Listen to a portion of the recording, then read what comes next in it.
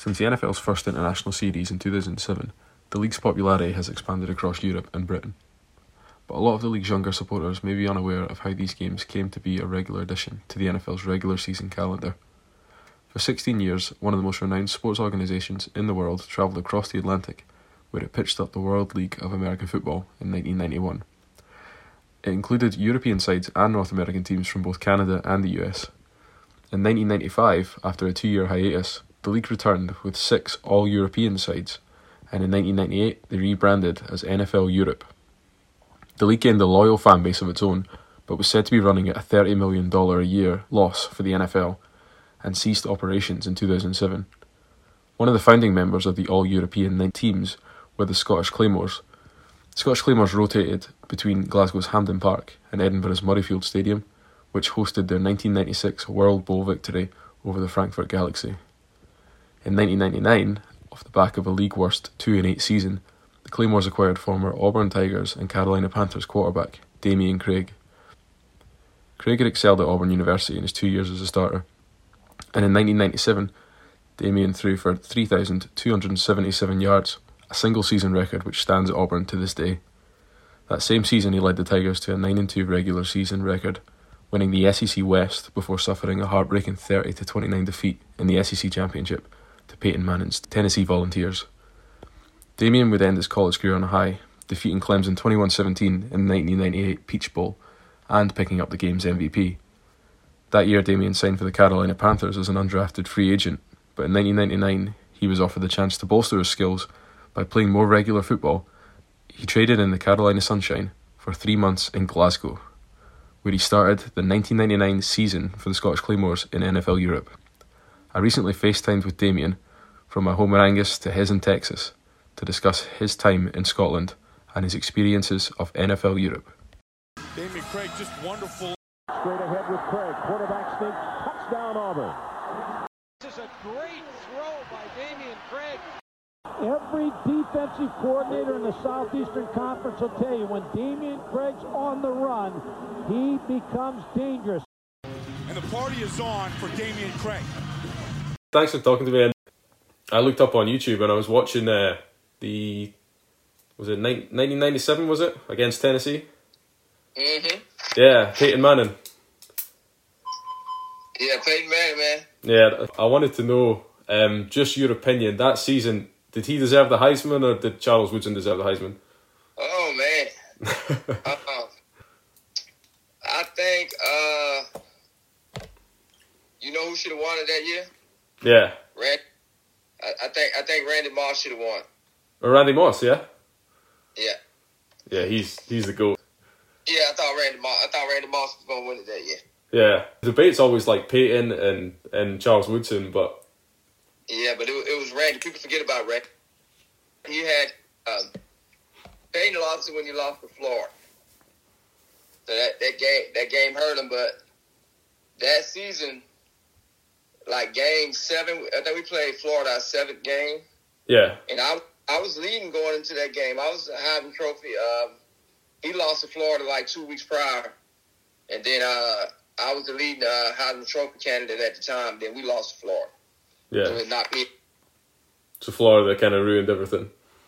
Yeah, man. That was messed up. Yeah. I don't think a lot of people really know about the Claymores here.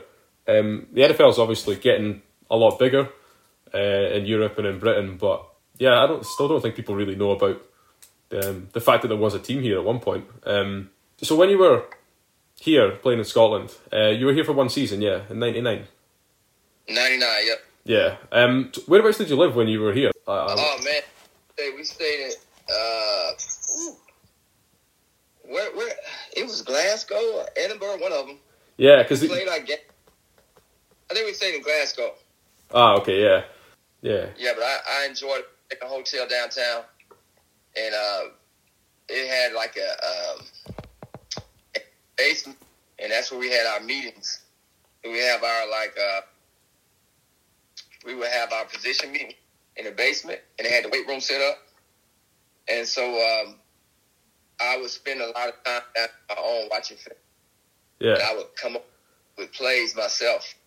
And actually, a game I threw for 607 yards. I came up with a way to. I found a way to protect us from all the blitzes that bring. They can only bring 4 to 5. Yeah. Once I realized that, I would always send it back to the A gap.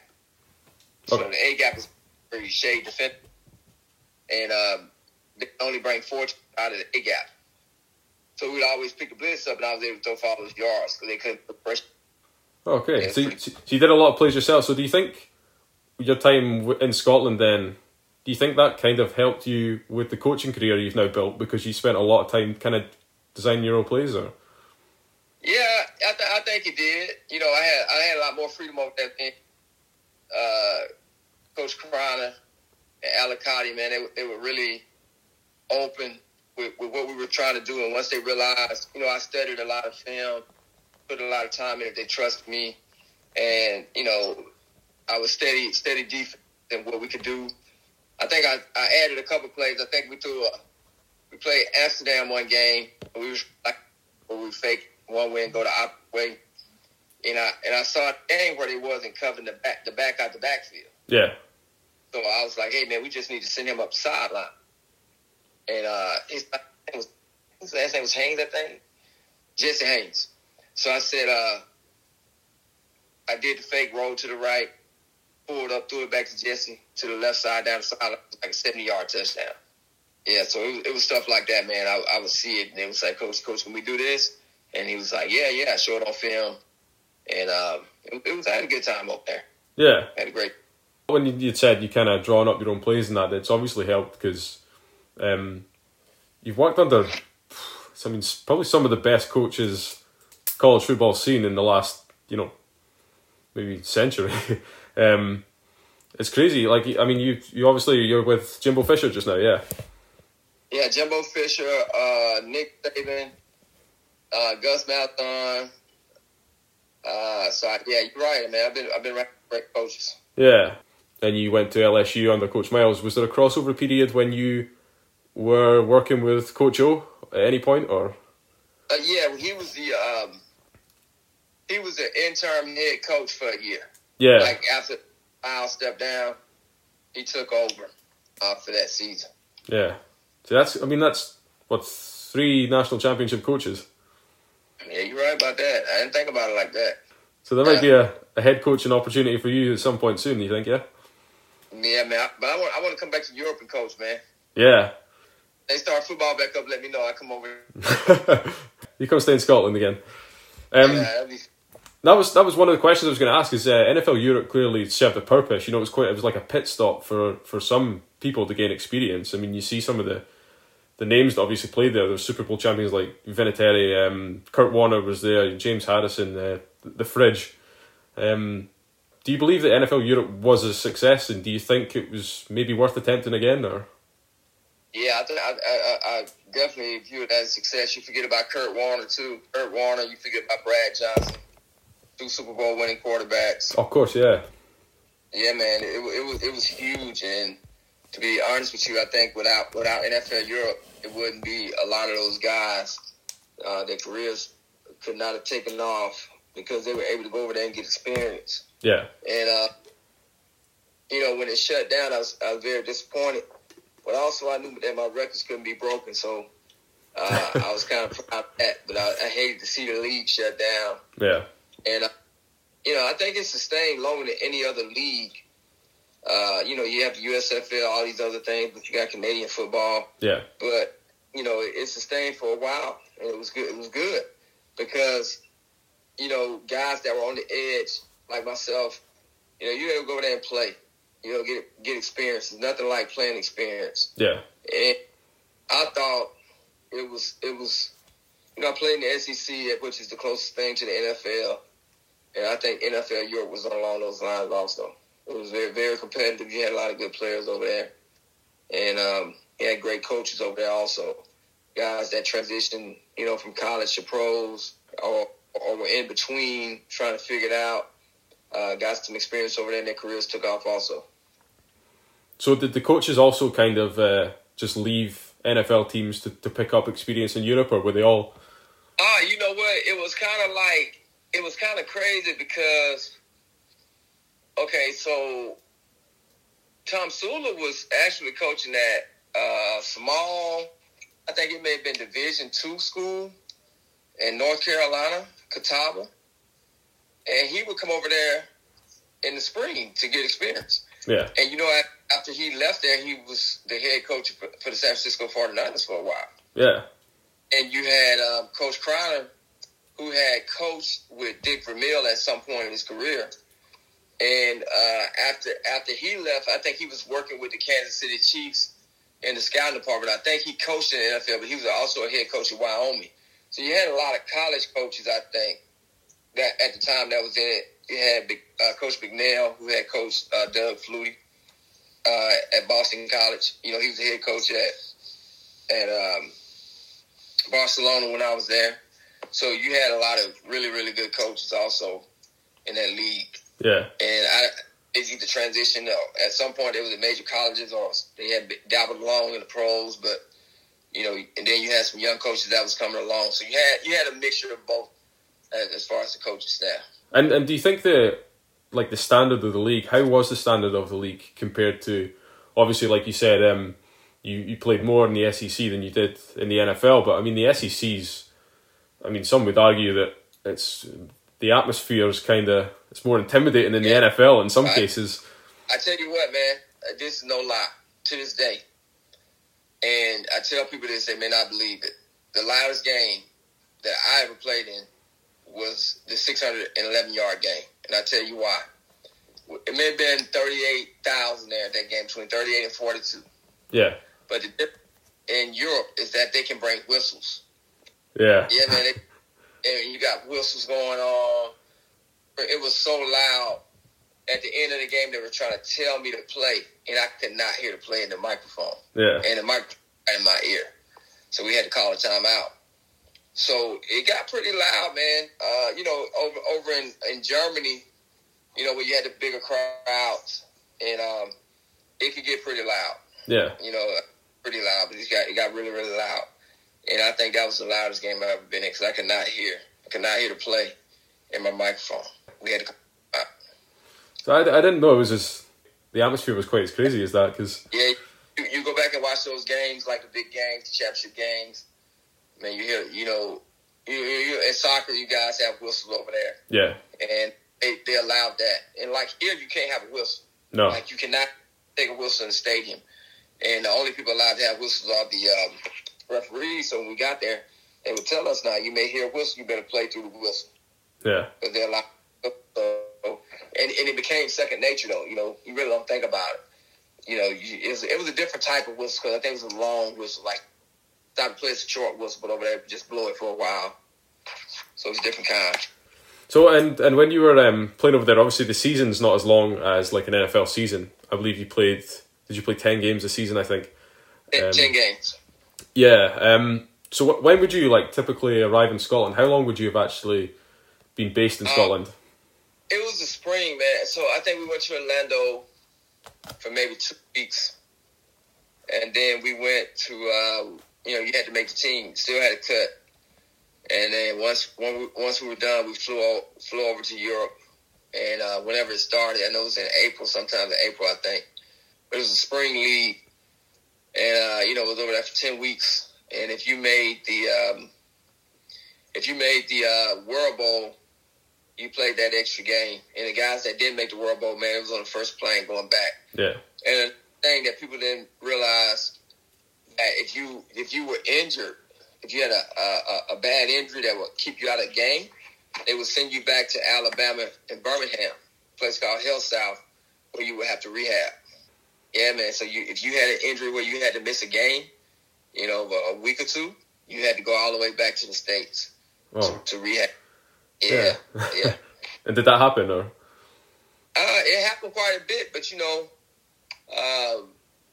guys didn't want to go back to make that long flight, so they would. Yeah. I try to play hurt if you could, instead of going back. No, that's understandable, but and so you'd mentioned obviously your record-breaking game was in Frankfurt, I believe. You'd just mentioned Barcelona there. So when you travelled to these places, obviously you're crossing into the other countries. How long would you typically stay in each location when you were there, or did you get much like leisure time, or? We would stay the weekend. So we would fly over. The flights were awful, man. It would be raining, sleet, snow. It didn't matter. That plane was taking off. Yeah. And I remember we were going to Germany, and it was snowing, sleeting, windy.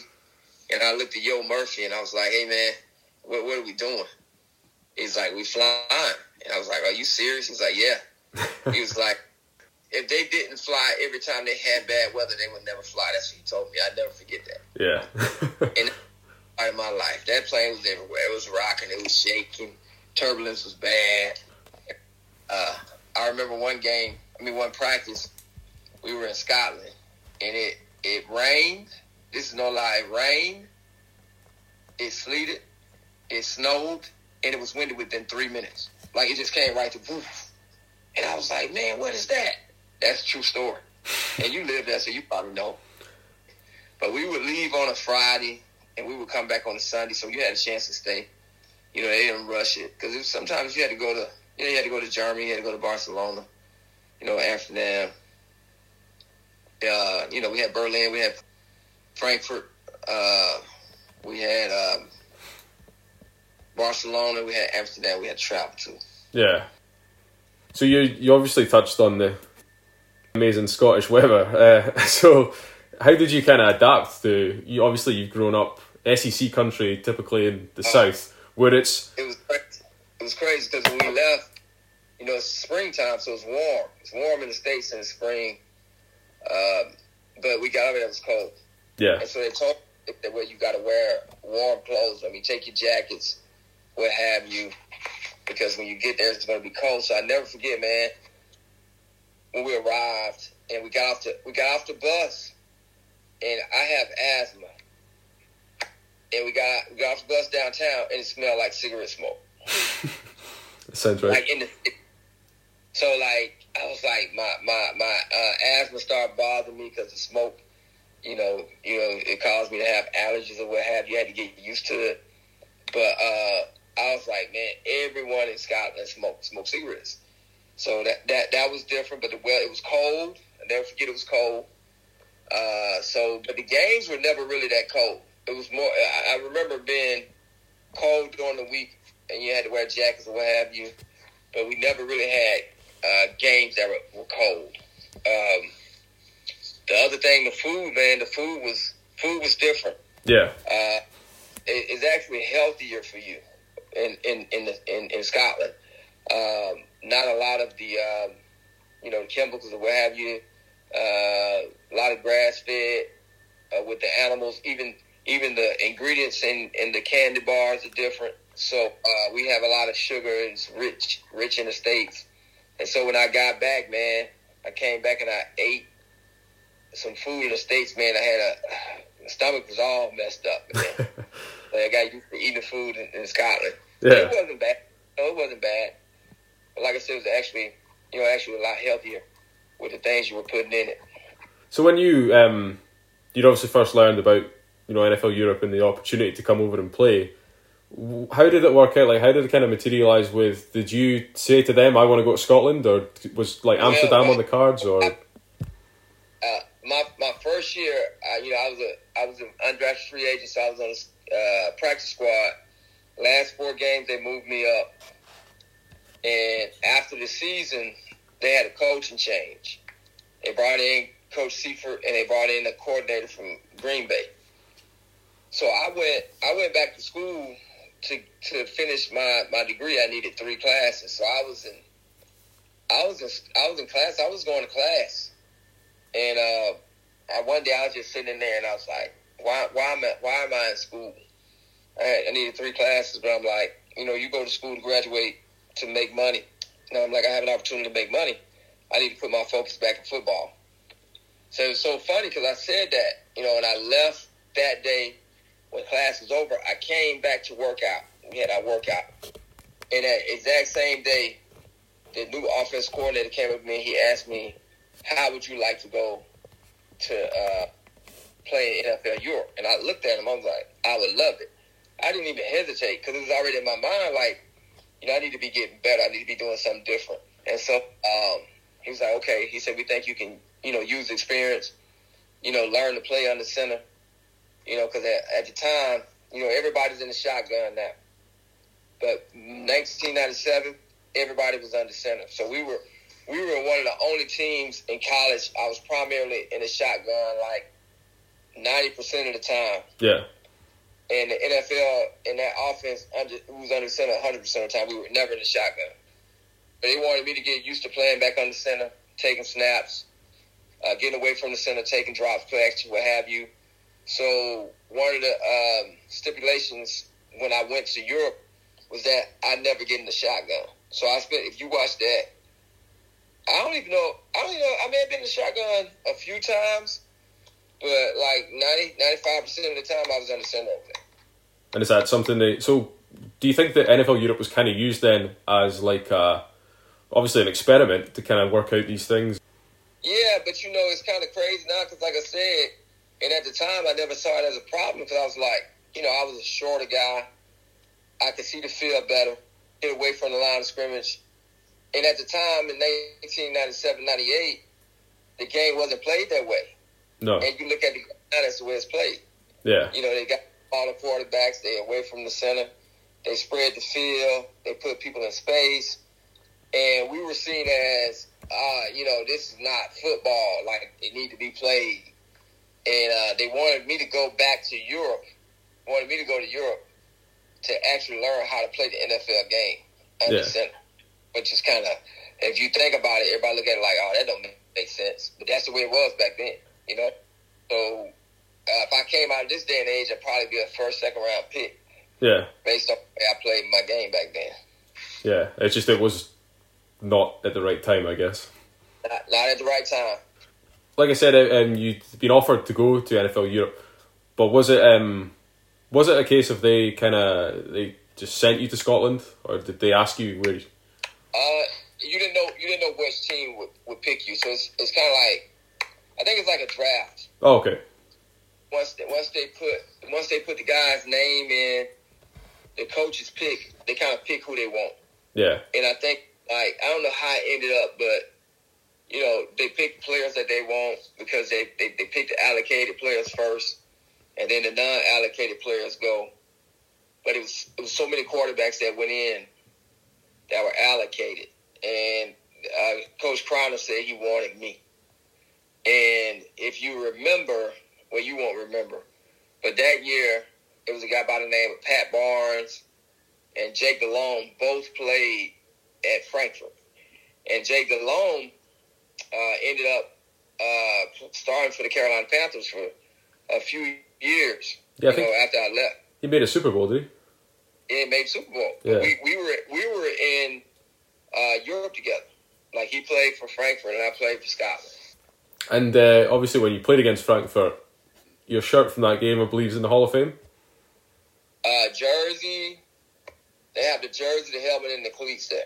When you broke that record, during the game, was it kind of going through your head knowing what you were doing, or were you just getting the game done? Cool, man. Craig with a lot of time. Throws for Sellers, who makes the catch and is into the end zone for a touchdown. A penalty marker is down. This is Dameyune Craig and Donald Sellers' night. Dameyune Craig, his 5th touchdown pass, now with more than 600 yards through the air. You saw Dameyune wagging that finger there? He's too tired to jump up and down. I was playing in the game, and I knew that, I had a big first half. And I had no clue how big a first half I had, because I had games before where I would get hot, I get in the zone. Mm.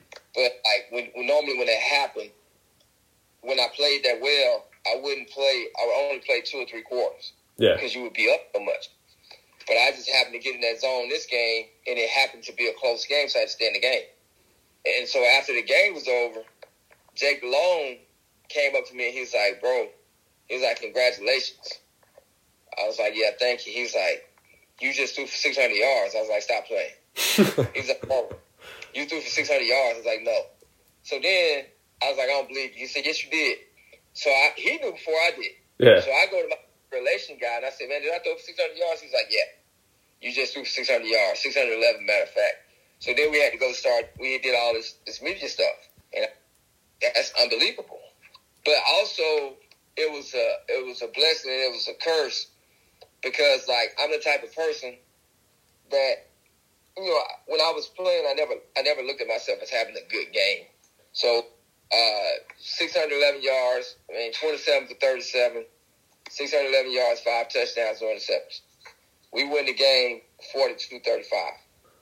And in my mind, I was like, man, I have to do more. Because I didn't look at it as winning the game. I was like, man, we almost lost that game. Yeah, it's a close game, yeah. I started pressing more the last 4 games because of that, because I thought I had to do more. When actuality, I should have just been doing what I was doing. That's good, though. It's obviously a good thing to then pass on to the players that you're coaching nowadays and that as well. Yeah, you're right. And then on topic of that, I'd also noticed that was in 2012 it said that you'd won a Recruiter of the Year award in the ACC. Oh yeah. I did, man. Yes, I was the ACC Recruiter of the Year in 2012. Yeah, and that was for, I'd imagine a big part of that was the fact that you'd recruited Jameis Winston to Florida State. Yep, that was part of it. Signed Jameis that year, and then they started kind of putting a ranking on it. After that, they started giving you points. Yeah. In 2013, they started giving you points. 247 started that, but then they used to give out like ACC, SEC, Recruiter of the Year. Then they used to do it by conference. So yeah, that was a pretty big deal. You were under Jimbo again at Florida State, and you're now with him at Texas A&M. So would it be fair to say that your relationship with Jimbo's been probably your strongest in your coaching career, or? Yeah, he was my quarterback coach at Auburn. So we go way back. Yeah, and I guess though that would probably help with him being a more offensive minded coach. You know, when you said you've worked under you've worked under Coach Saban, you've worked under Coach O. They're obviously more defensive minded guys. So do you feel like the bond's stronger because of the? And when I went to Auburn, we played Florida State in the national championship. Yeah. That first year, so yeah, it does help working on the offensive minded guy. Yeah, that must help quite a lot. There was just one more thing about when you were in Scotland again, and you'd mentioned how you'd been living in Glasgow. You played some of your games in Glasgow and Edinburgh. Did you have like a preference? Do you remember much about both the? Man, I hope I'm not mixing that up, but I'm pretty sure we were in Glasgow and we had to play some games. I think they played 2 games in Edinburgh. I'm pretty sure. Yeah. But I Glasgow, man. I used to eat at TGI Fridays all the time. Where do you live? Oh no, I'm a bit north of Glasgow. I'm up near Dundee. Okay. But yeah. Where's the castle? Edinburgh. Edinburgh Castle, yeah. Okay, so we visited. We stayed in Glasgow, and we went and visited Edinburgh Castle. It was really like tiny, like people were like 5 foot back then. We went through the castle. Yeah. But, yeah, man, I loved it. And so it was a few years after that, they flew me back over for the Super Bowl. And I think it was the year the Ravens and the Giants played, so they wanted me to come back. And they honored me for the game or what have you. But they had the best fans, man. I loved it. I had a great time, man. Driving on the opposite side of the street was kind of tough. But, and then I had an opportunity to play golf with Troy Aikman at the what's the famous golf course? St. Andrews. Yeah. So he was doing the game, and our sports information guy come to me and say, "Hey, Troy would like to play golf with you." And I was like, "I don't have time to play golf. I'm trying to get ready for a game." Yeah. That's crazy. And I didn't do it. I still think about that. I think that was a mistake. It should have took the opportunity to go play. I couldn't play anyway, but it would have been fun just to hang out with Troy at the time. Yeah, he's a legend. that's one one of my biggest regrets of my whole life. That's crazy. You generally enjoyed the time in Scotland, yeah? Yeah, I loved it, man. I wouldn't mind coming back to visit. They need to set up something like NFL Europe again. I think that would be a great idea.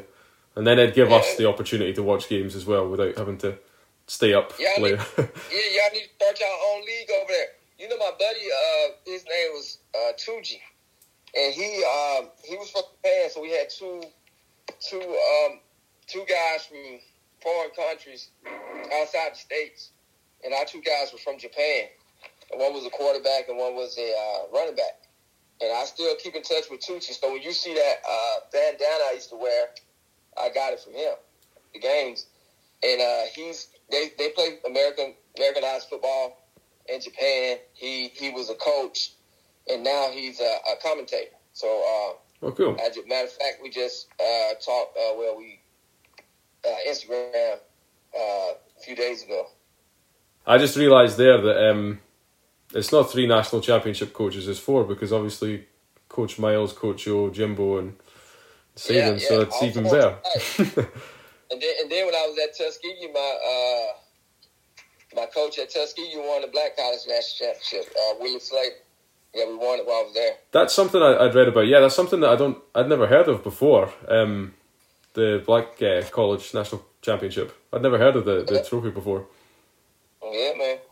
But no, that's pretty impressive. But yeah, thanks very much for taking time to speak to me. I really appreciate it. If you need anything, let me know, brother. Yeah, but thanks very much for taking time to speak to me. I appreciate it. What's that 278 behind you? What interstate is that? New York? Oh, Yankee State. Yeah, it's kind of like a thing of mine. I keep a lot of signs and stuff. Okay. So, in fact, there's one here that you might like. Look. Okay. Yeah, I should have had that one right behind me, to be honest. That would have been better. Pretty cool, man. Just some stuff I keep. But well, just let me know if you need anything. I appreciate you. Appreciate you calling me. Yeah, no, thank you very much. Honestly, I never thought I'd get the opportunity to speak to somebody, obviously, with NFL experience and, you know, playing against legends like Peyton Manning, etc., under all these coaches and that. It's just surreal. Thank you very much. Well, tell your pops to say hello. Well, thank you very much. Thanks, man.